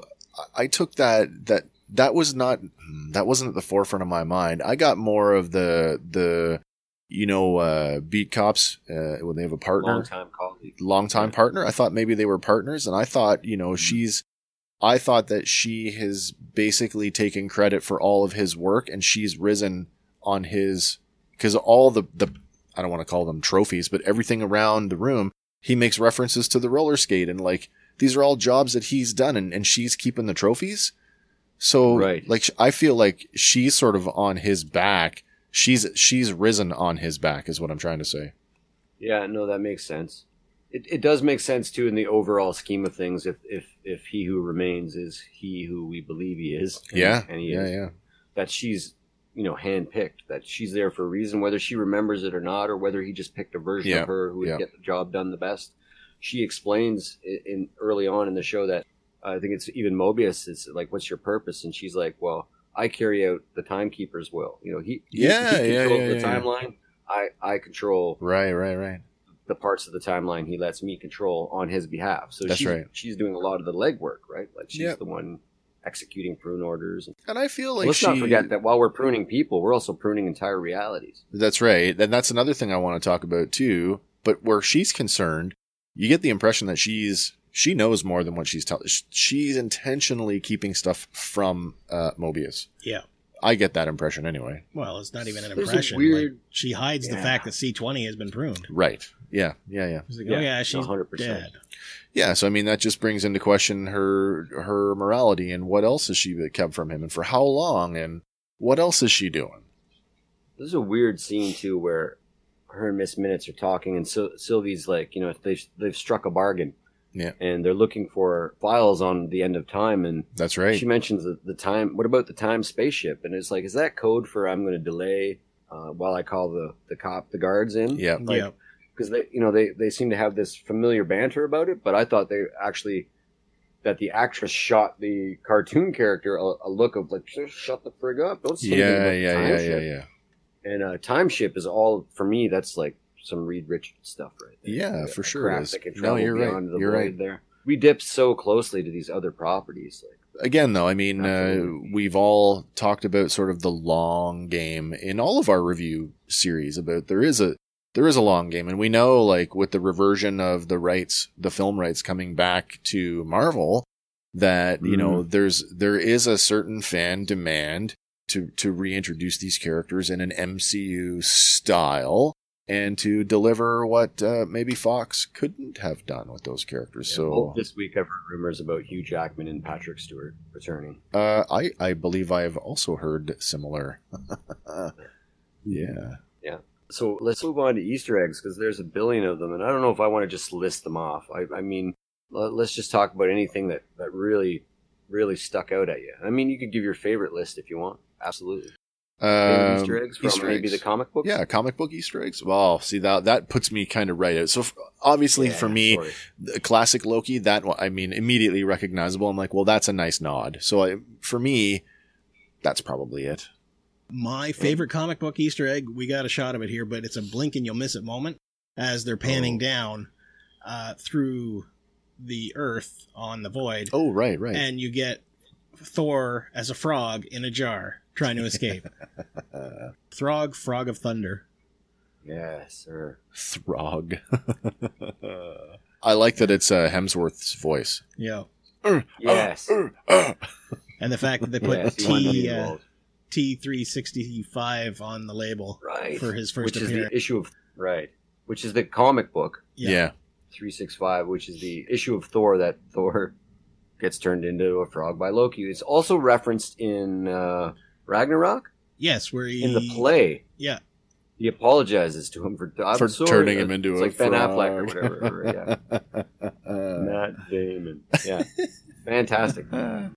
Trying to break through to get to the hammer, too. You know, the other thing you don't really understand, but the TVA prunes all their garbage. Because even in this spot, Is you that can what see we're looking TVA at? Food trays. Yeah. Okay. Food trays from the TVA. They prune their garbage. Very efficient. Ask Thanos.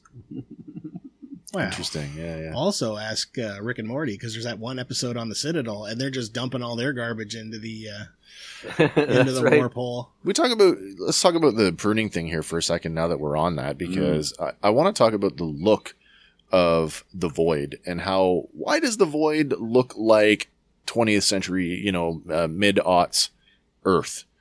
When we know that we've already visited 2030 in our show, and we've gone as far back as the 15th century, we don't see any other trappings of those time periods in the Void. There's Loki getting pruned. I don't have shots of sort of what the Void looks like necessarily. Maybe it's a lot to do with where He Who Remained stepped out of the timeline. Because they talk about not only pruning, like you say, not only pruning people, but they also talk about pruning the matter or the stuff that's left over from the event. You have entire city blocks.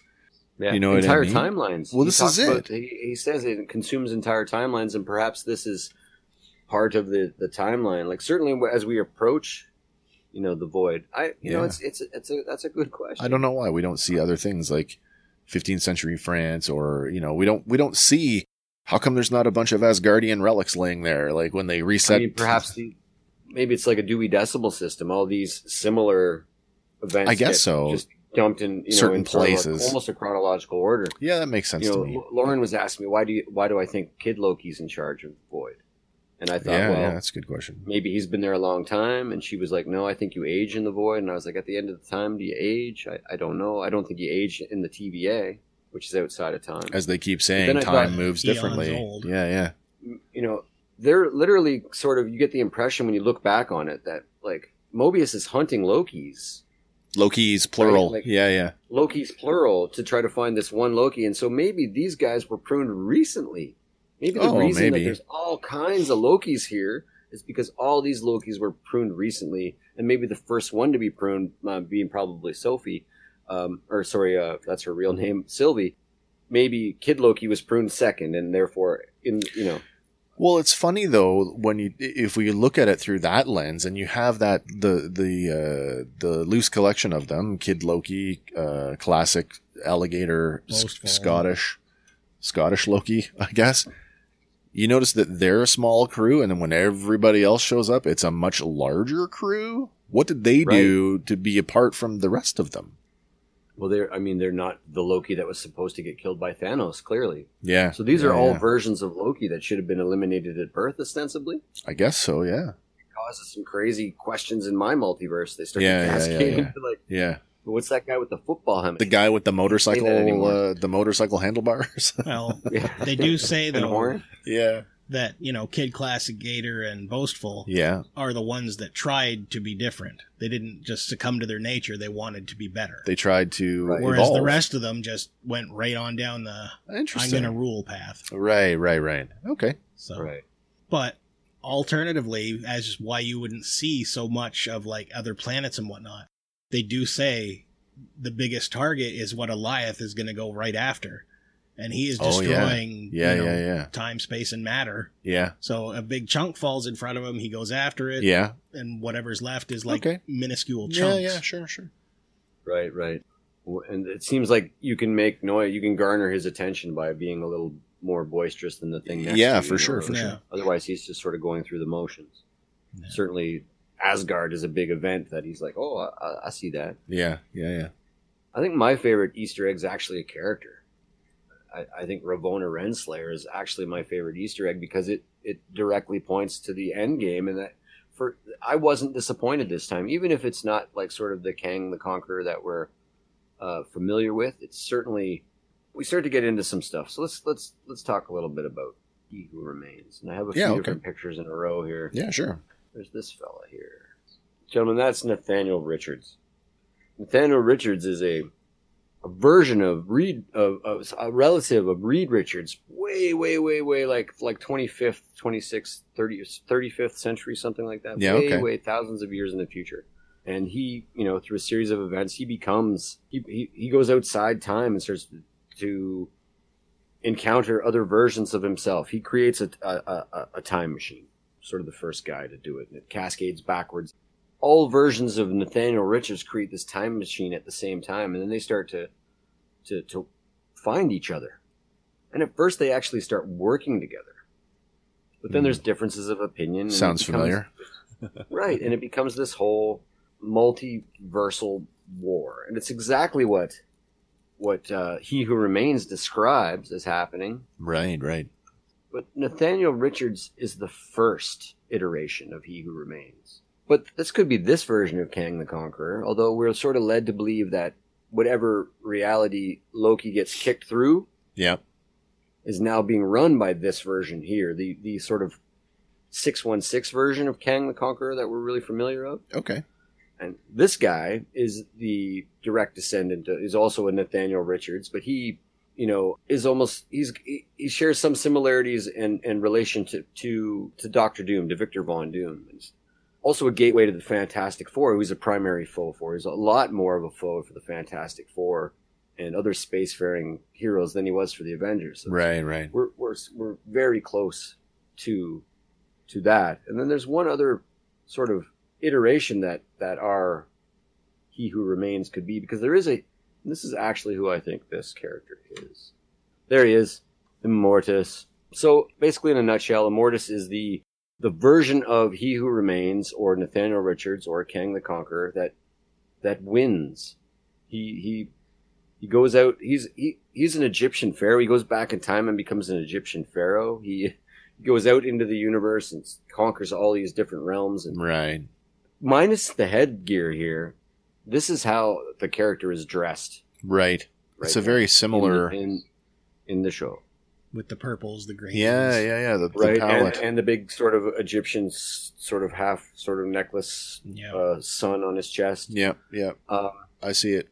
But so it's not as cut and dry that this is like he could be and this it's very hard to explain, and I know you guys know what I mean, but how Loki could be any version of himself, and we chose to follow one. This is also this version of Nathaniel Richards, or Kang the Conqueror, or Immortus, or He Who Remains. They're all the same guy, different iterations. If we accept that Sylvie is an amalgam of comic characters, then there's no stretch to say that He Who Remains is a hybrid of any or all of the ones you've just described. Right. With the caveat, though, that I think that the most famous and sort of the most threatening version of this character for the MCU as a whole would definitely be Kang the Conqueror in his 616 iteration.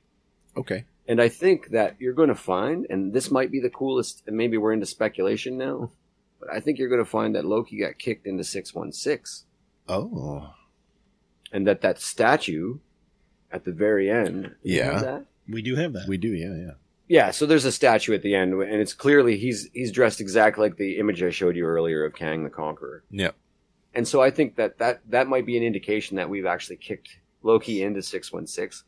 And the connotations of that are really cool, because we could start having those, if you want, you could say that in WandaVision, that Halloween episode where everybody's dressed like their 616 iteration. Yeah. Right? And so maybe her boys are actually, her ability to be a Nexus being and to step outside realities, actually pulling her sons from a reality that hadn't even branched off yet. Like the immense power that shows.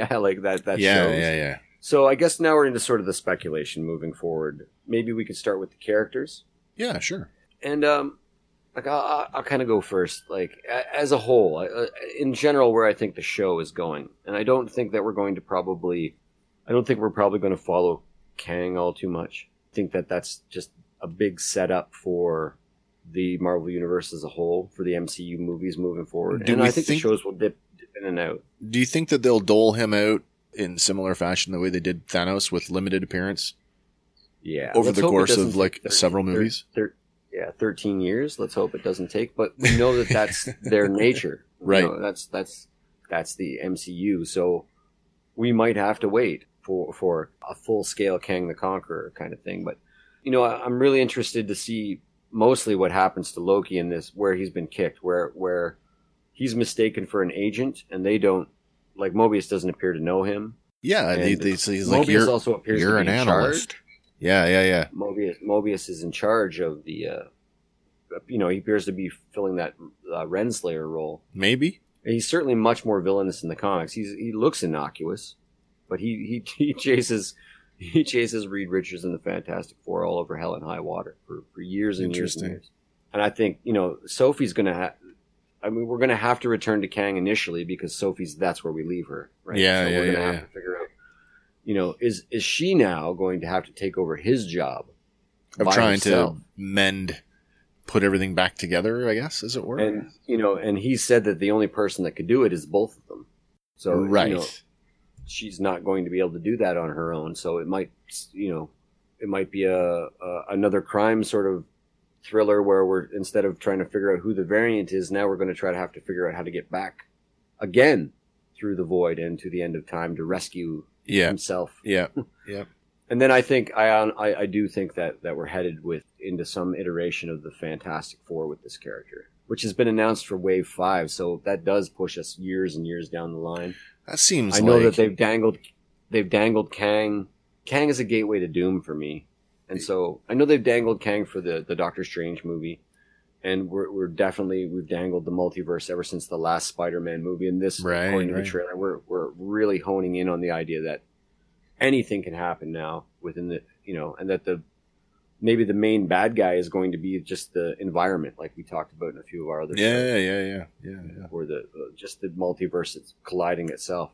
See, in the comics, they make it, you know, there's a heat death to the universe and everything just starts back over. And so our podcast is always going to happen. There's going to be 100 trillion years between this podcast and the next time we're doing the exact same thing. But we'll be back. But you can sort of rest assured in that's why Kang says at the end, or he who remains, you gotta be careful.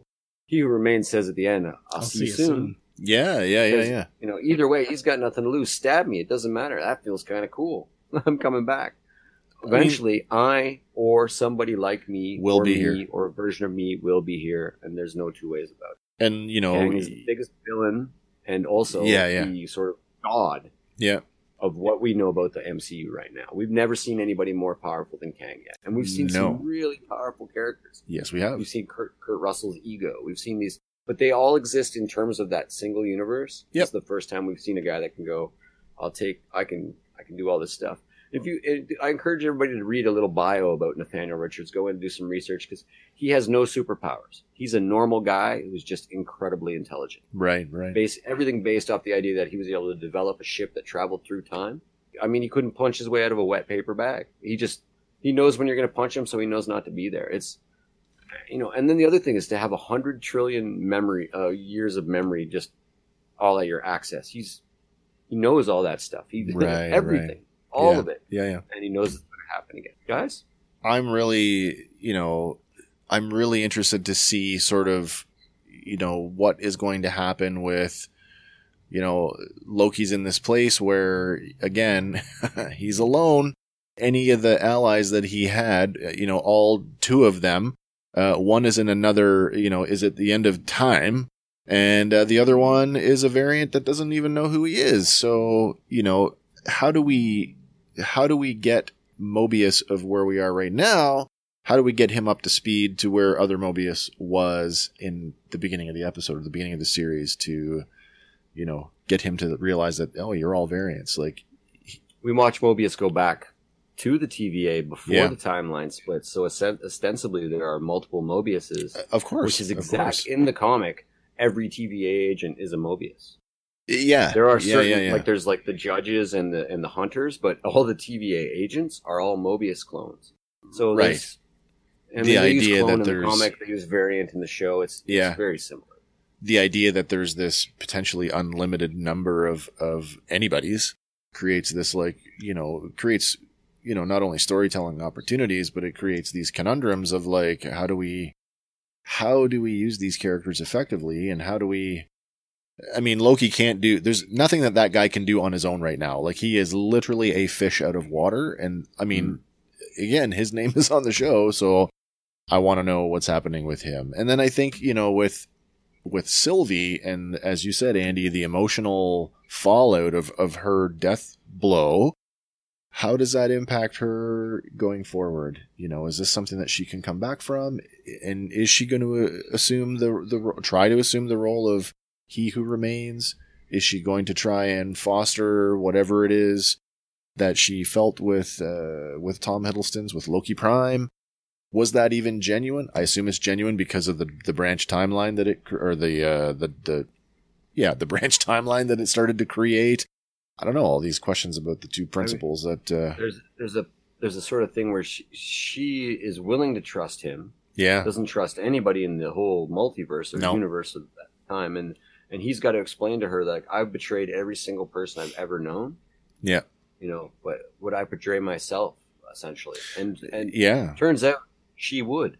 She would. Oh yeah. Very interesting twist, actually, because she's been the one that's sort of been like, I can bridge that gap. I'm willing to trust you, and worried about him stabbing her in the back. Turns out she was the one willing to. The line, you can't trust and I can't be trusted.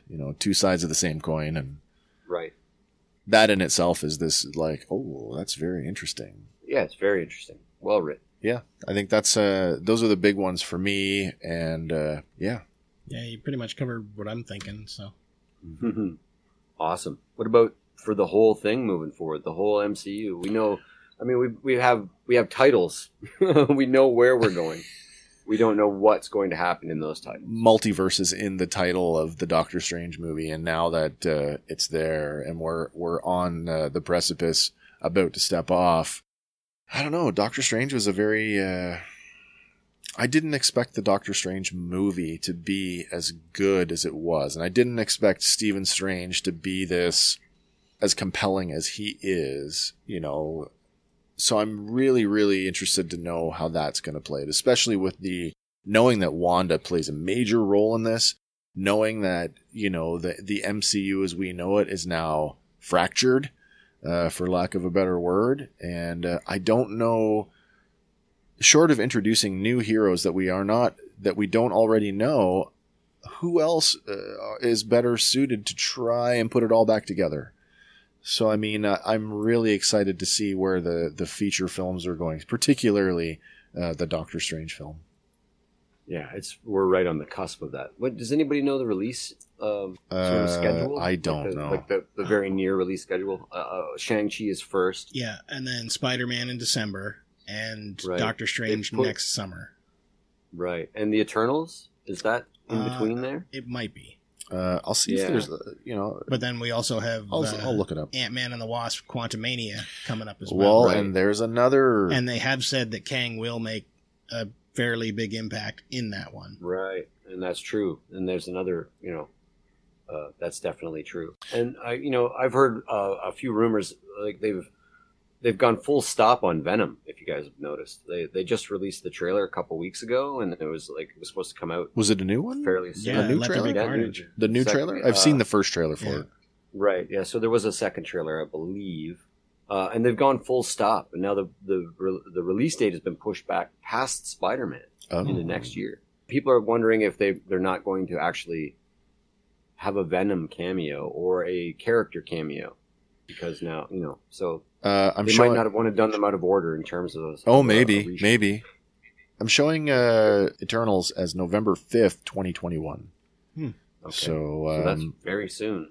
Yeah, oddly enough, when you say that, Hank, going back to the Venom thing just for a second, earlier this week there was a press release from Sony. Their big convoluted name, the Sony Universe of Marvel Characters, as it was called. Right. is no longer. They've renamed it. It is the Spider-Man universe. Spider-Verse. Spider-Man. Yeah. Spider-Man. I'll see if I can find exactly what This is the third Spider-Man is the last one that MCU is allowed to sort of, before they renegotiate. It's the last time their MCU is allowed to use him. Yeah. Oh, yeah. Under they're not gonna the give that up. Under the It's a new distribution deal. Yeah, totally it is. It's very convoluted, and it doesn't make any sense for anybody involved. Let Sony own the rights. Let movie studios work together all the time. It doesn't make any sense that they would. That there's money in it for them. Why would they hold this character hostage? Sorry, I've just got it here now. It's the Sony has revealed that its new name for their non-MCU films will be called Sony's Spider-Man Universe, previously going by Sony's Universe of Marvel Characters. Great. So yeah, so that squarely puts Venom in the same pot with Webhead. So hopefully they can get on board with one another and come up with some distribution deal to keep this thing seamless. I certainly hope so. Yeah.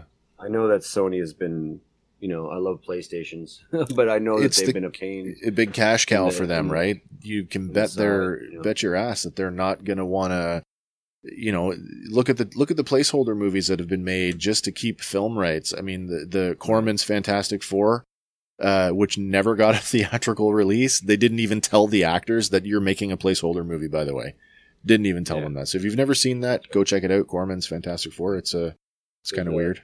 The Captain America movie. Yeah. If you guys have ever watched Arrested Development, there's a sort of I think season 3 where one of the characters, Tobias, wants to make a Fantastic Four musical, so he's trying to get the rights for Ron Howard. And Ron Howard's like, no, we don't want to lose the rights, so we just keep remaking the movie every couple of years just to keep the rights. That's right. We want to screw over Disney or whatever the line is there. And so, I guess for me moving forward, between that and the X-Men, that's the thing I want the most, is the Fantastic Four. And I think I want it more than the X-Men because I've had a few iterations of the X-Men and I'm tired of them bringing it up.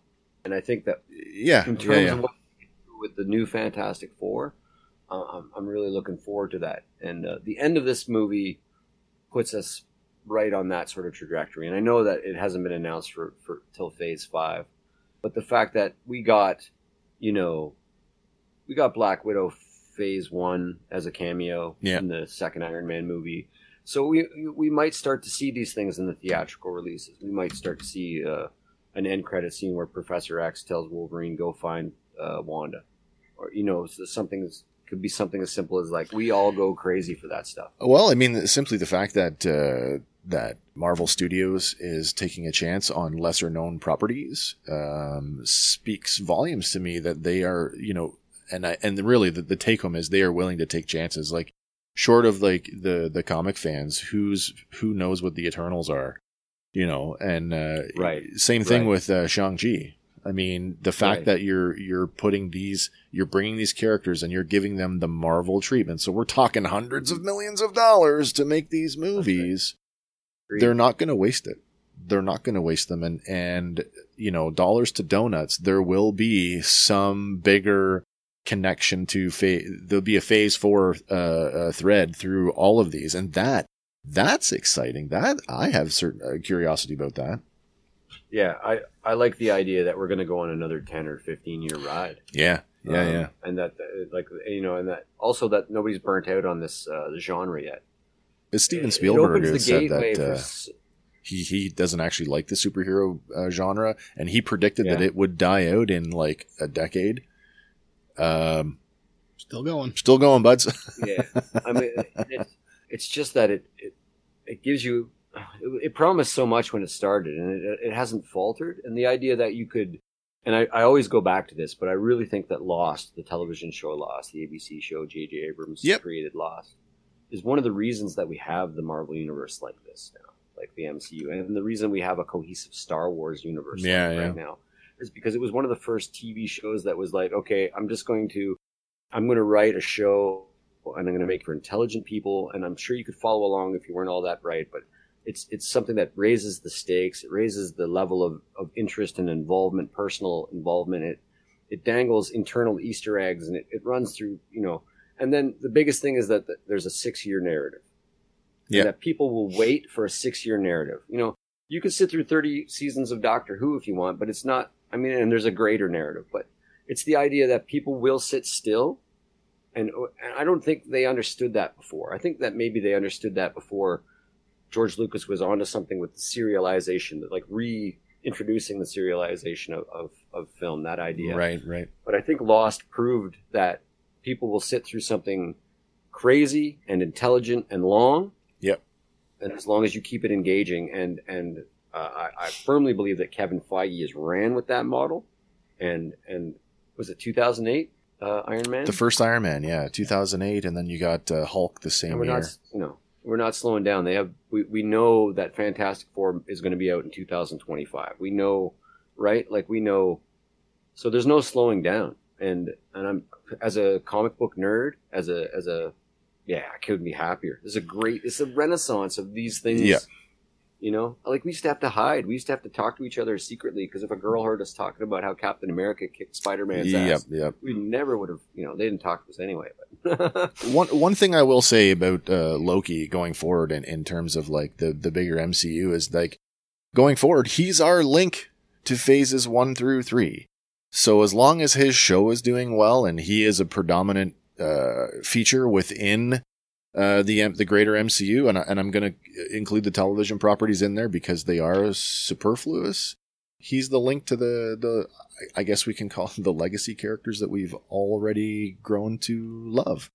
So I kind of hope that everything that came before is not ignored, and I hope that that Loki keeps that sort of those doors open, because Captain America is not Captain America anymore. It's Sam Wilson, and I'm okay with that.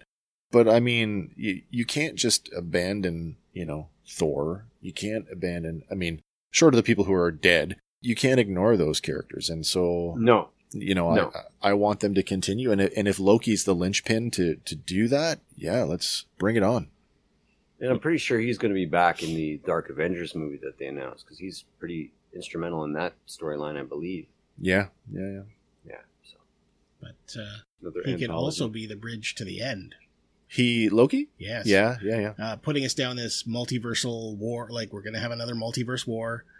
We're going to have everything go to hell, and bringing Kang closer to Doctor Doom, we could end up with a battle world and another secret war. Oh, yeah. I never even considered that. Which might be a good thing for the MCU, because that gives them the opportunity to reset the whole thing and start fresh with newer actors. That's true. Which, from movie standpoint, great, I guess. But that's actually my theory on their big end game for this. The next 2 phases, maybe even the third phase, if they do a 3-phase thing again. I thought that's the fight with Beyonder on Battle World with one you could imagine.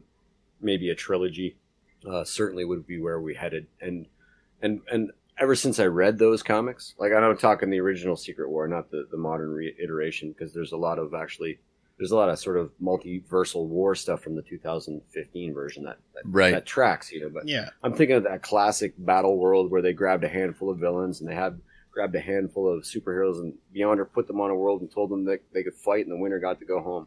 And like, so many cool things came out of that. And I always thought, what if they could make that a movie? Like, the cast is like, there's 30 heroes and 30 villains. And I mean, you have Kang and Doom on the same battlefield. You have Reed Richards, Spider-Man, Tony Stark. Well, actually, it's Rhodes, actually. A War Machine and Stark Armor in the original comic. Yeah, Rhodey. And I mean, but you have unbelievable comic. If you guys haven't checked that out, man, I can't say enough about, like, I opened the show with it, and I can't say it, like, this is where that came from, and this is why we love it, because we love the comics, and we love, and I encourage everybody to return to those things. If you haven't read Secret Wars in a while, if you haven't read the Vision and Scarlet Witch miniseries in a while, go back, and there's places to find free comics online and read them. And this is our myths, guys. Like, this is some cool stuff happening, and I'm so happy to be a part of the culture. And actually, like, and now that we're doing these shows, it feels like we're active participants in the culture, even if it's for 5 fans. We're no longer just bystanders, which is really nice. No, exactly. I would tell people my opinions on Loki until they told me to shut up at work all day long. Yeah. But it feels like we're participating in the culture, and that's super important to me. I agree too. I mean, you know, everything has changed with the internet. And so like having the access to, like everybody who's involved from the lowest, you know, grip on a set to, you know, the actors, producers, directors, you know, to be able to have a conduit to confer or to communicate messages to them directly, for better or for worse, has changed the landscape. And I mean, you know, the fan voice, you know, it can make a difference, and we've seen fans make a difference. And so, yeah, absolutely, being part of the, you'd like to think in some way that we are helping drive the narrative to some degree. Yeah, if you look at the legs that the fan post has, that's some fantastic stuff. I get endorphins from stuff like that. It's just nice to see that people are opinionated and that they really care about these characters like us. It's nice to find common ground. Absolutely, people you don't even know. One of the best things about that Robotech show we did with the fellas was when they realized that we were as committed to the idea as they were. Right. They were like, wow, okay, so there's this huge network of, you know, and in a place in a time when there's so many wedges being driven into society to separate people along race divides, along sexual divides, along gender divides, along all these divides. It's really nice to have a place where we can all just get together and watch Loki. That's right. Yeah, wow. Yeah. We can hang out. I think that's super important. Sure, it is. Sure, it is. I want to be entertained. I want to be distracted. The world bothers me, but this feels like we're participating in that. So it's less like I'm just sitting there mindlessly on the couch going, I'm just going to binge watch this. It feels like, you know, when I spend 9 hours out of my week doing notes on a thing, I feel like I'm in there in the trenches with all the people creating what I love. Couldn't be happier. I'm there with you, man. I am totally there with you. I'm going to bring up one little weird thing. I know we've talked about this before, certainly, and this is sort of touching on sort of the corporate aspect of things and how much the MCU has influenced the look of Marvel Comics.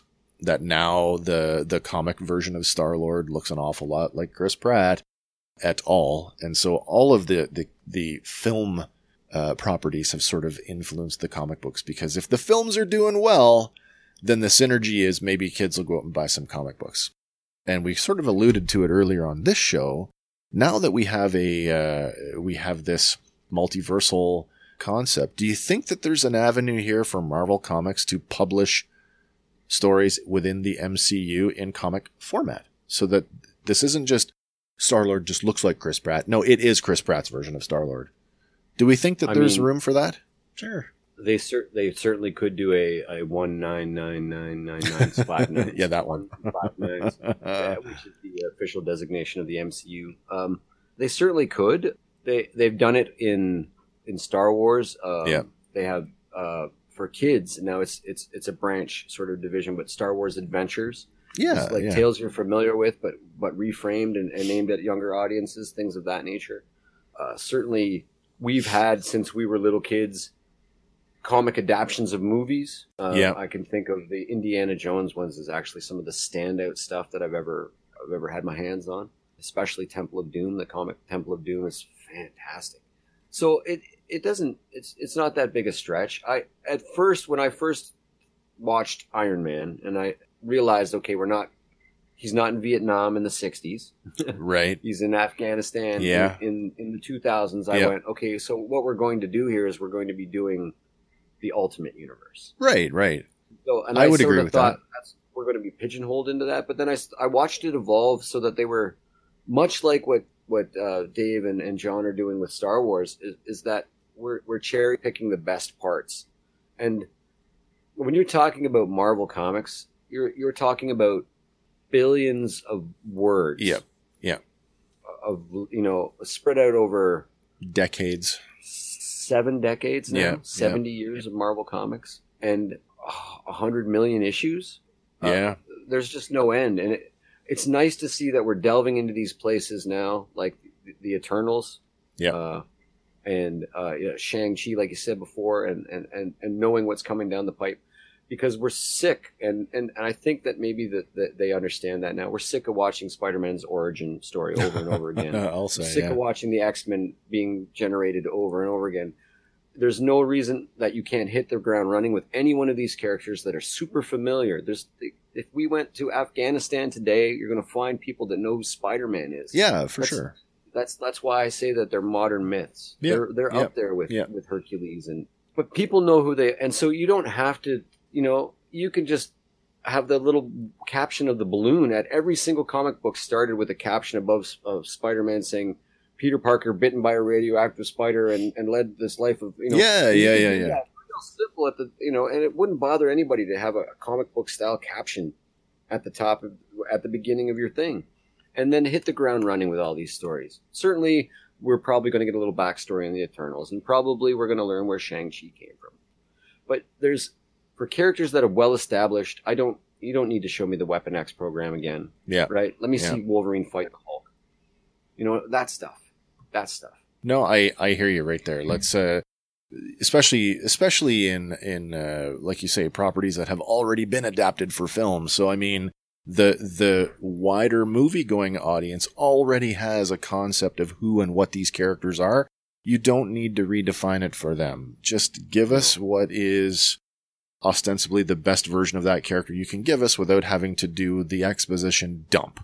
And the problem that is also, while I'm most excited about a Fantastic Four property in this universe, I'm also most leery about how they're going to handle the genesis of that, because we've seen them 3 times try to tell the origin story, and the last one, while visually stunning, was I crap better screenplays while I'm on the toilet. Yeah, it fell real short. It was awful. They had an all-star cast and an all-star set and effects and everything, and then Doctor Doom? Come on. So we have to do those things, and I'd be okay with the original story, but like if you can just have a montage at the beginning so that we're, we show them, getting bombarded, we out show in them space, waking up out of the craft and have their powers, and then we go 20 years later, and that's fine with me. But I don't want you to tell me the story for 2 hours. I've seen it already. Right, I know it already, and I don't think there are many people who don't. Now, I get that, like, if we were going to do a Thanos movie, you need to know a little bit more. That's not, the average cat doesn't know that stuff. But when you're talking about the top tier characters, and we're about to get into that stuff, we can just hit the ground running. Yeah, I agree with you on that one, for sure. What do you think, guys? Where are we at here? I mean, I don't really have any, I mean... I do have one weird thing. Based on the whole synergy between Marvel Cinematic Universe and comics. Right. It's kind of funny that we have Doctor Strange and the Multiverse of Madness coming, involving Wanda, and they've killed them both in the comics. Oh, the death of Doctor Strange, and Wanda was murdered. So Magneto is currently on trial. Yeah.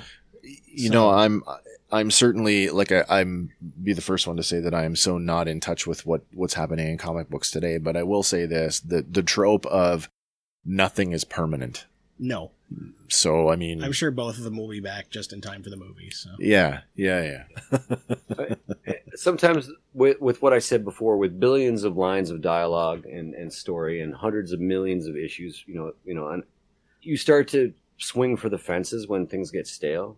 And they have a metric for when things get stale, and it might not be about what you're telling the story about, or who's your artist or who's your writer, although those things definitely influence it in terms of comics. But it could just be the zeitgeist. Right.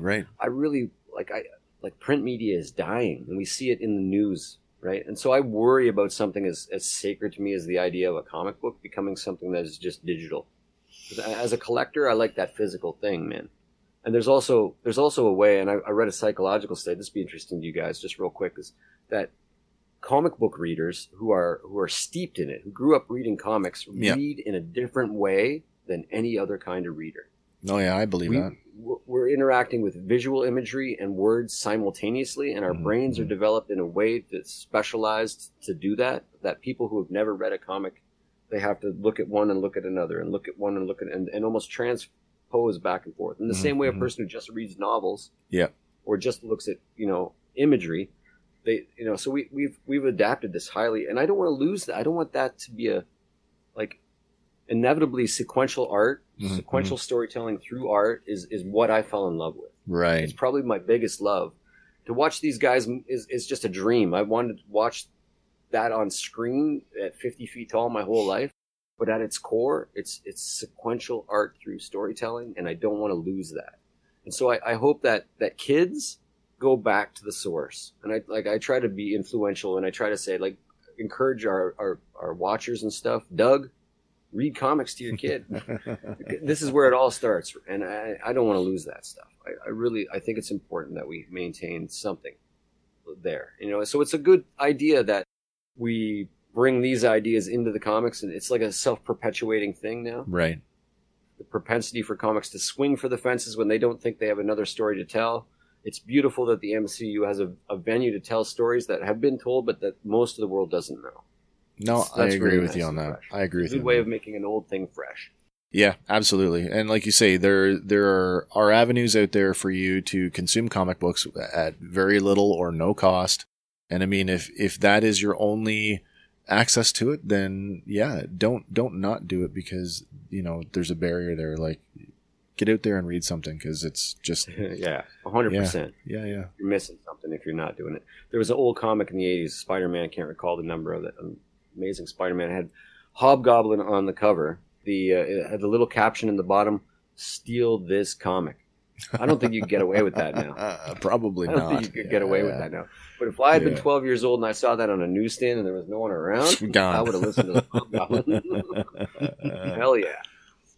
Guys, I mean, I don't have anything else to say. I was super impressed with Loki. I'm super impressed where we're headed.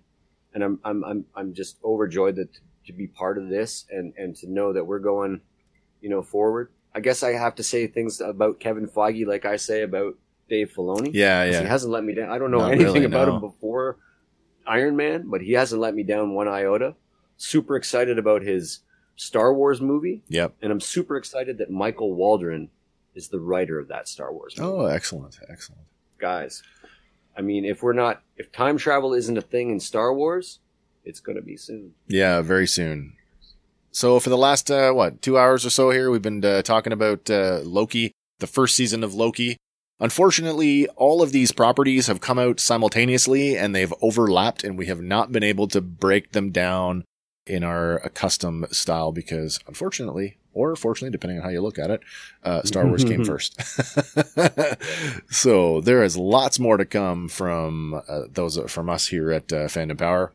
And I want to thank everybody that's involved. Andy, who is co-creator, editor extraordinaire. Hank, couldn't ask for a better co-host, even though you're 14 hours away. Thank you for being with us, and for all of you, the next few years. For all of you at home who are listening on all of our audio platforms or consuming the video versions on YouTube, thank you for coming along with us. Like and subscribe, share with your friends. Please engage with us on all of our social media and be part of the conversation and help drive the show the way you want it to be driven. Yeah.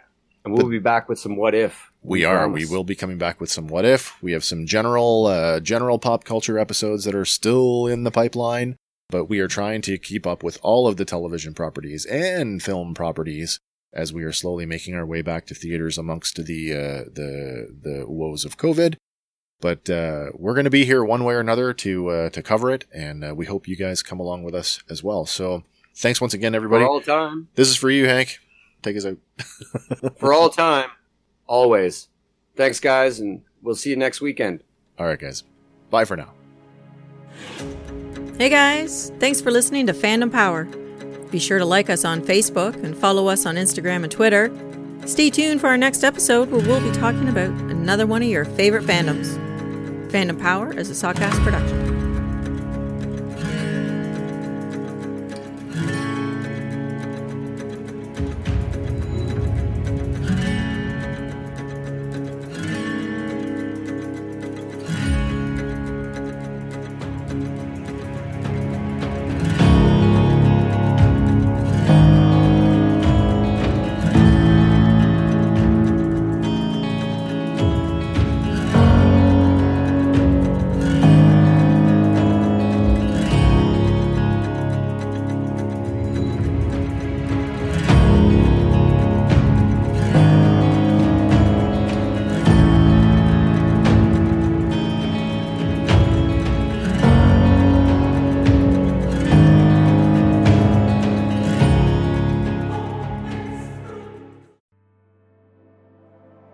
Have you ever wanted to start a podcast, but you didn't know where to begin?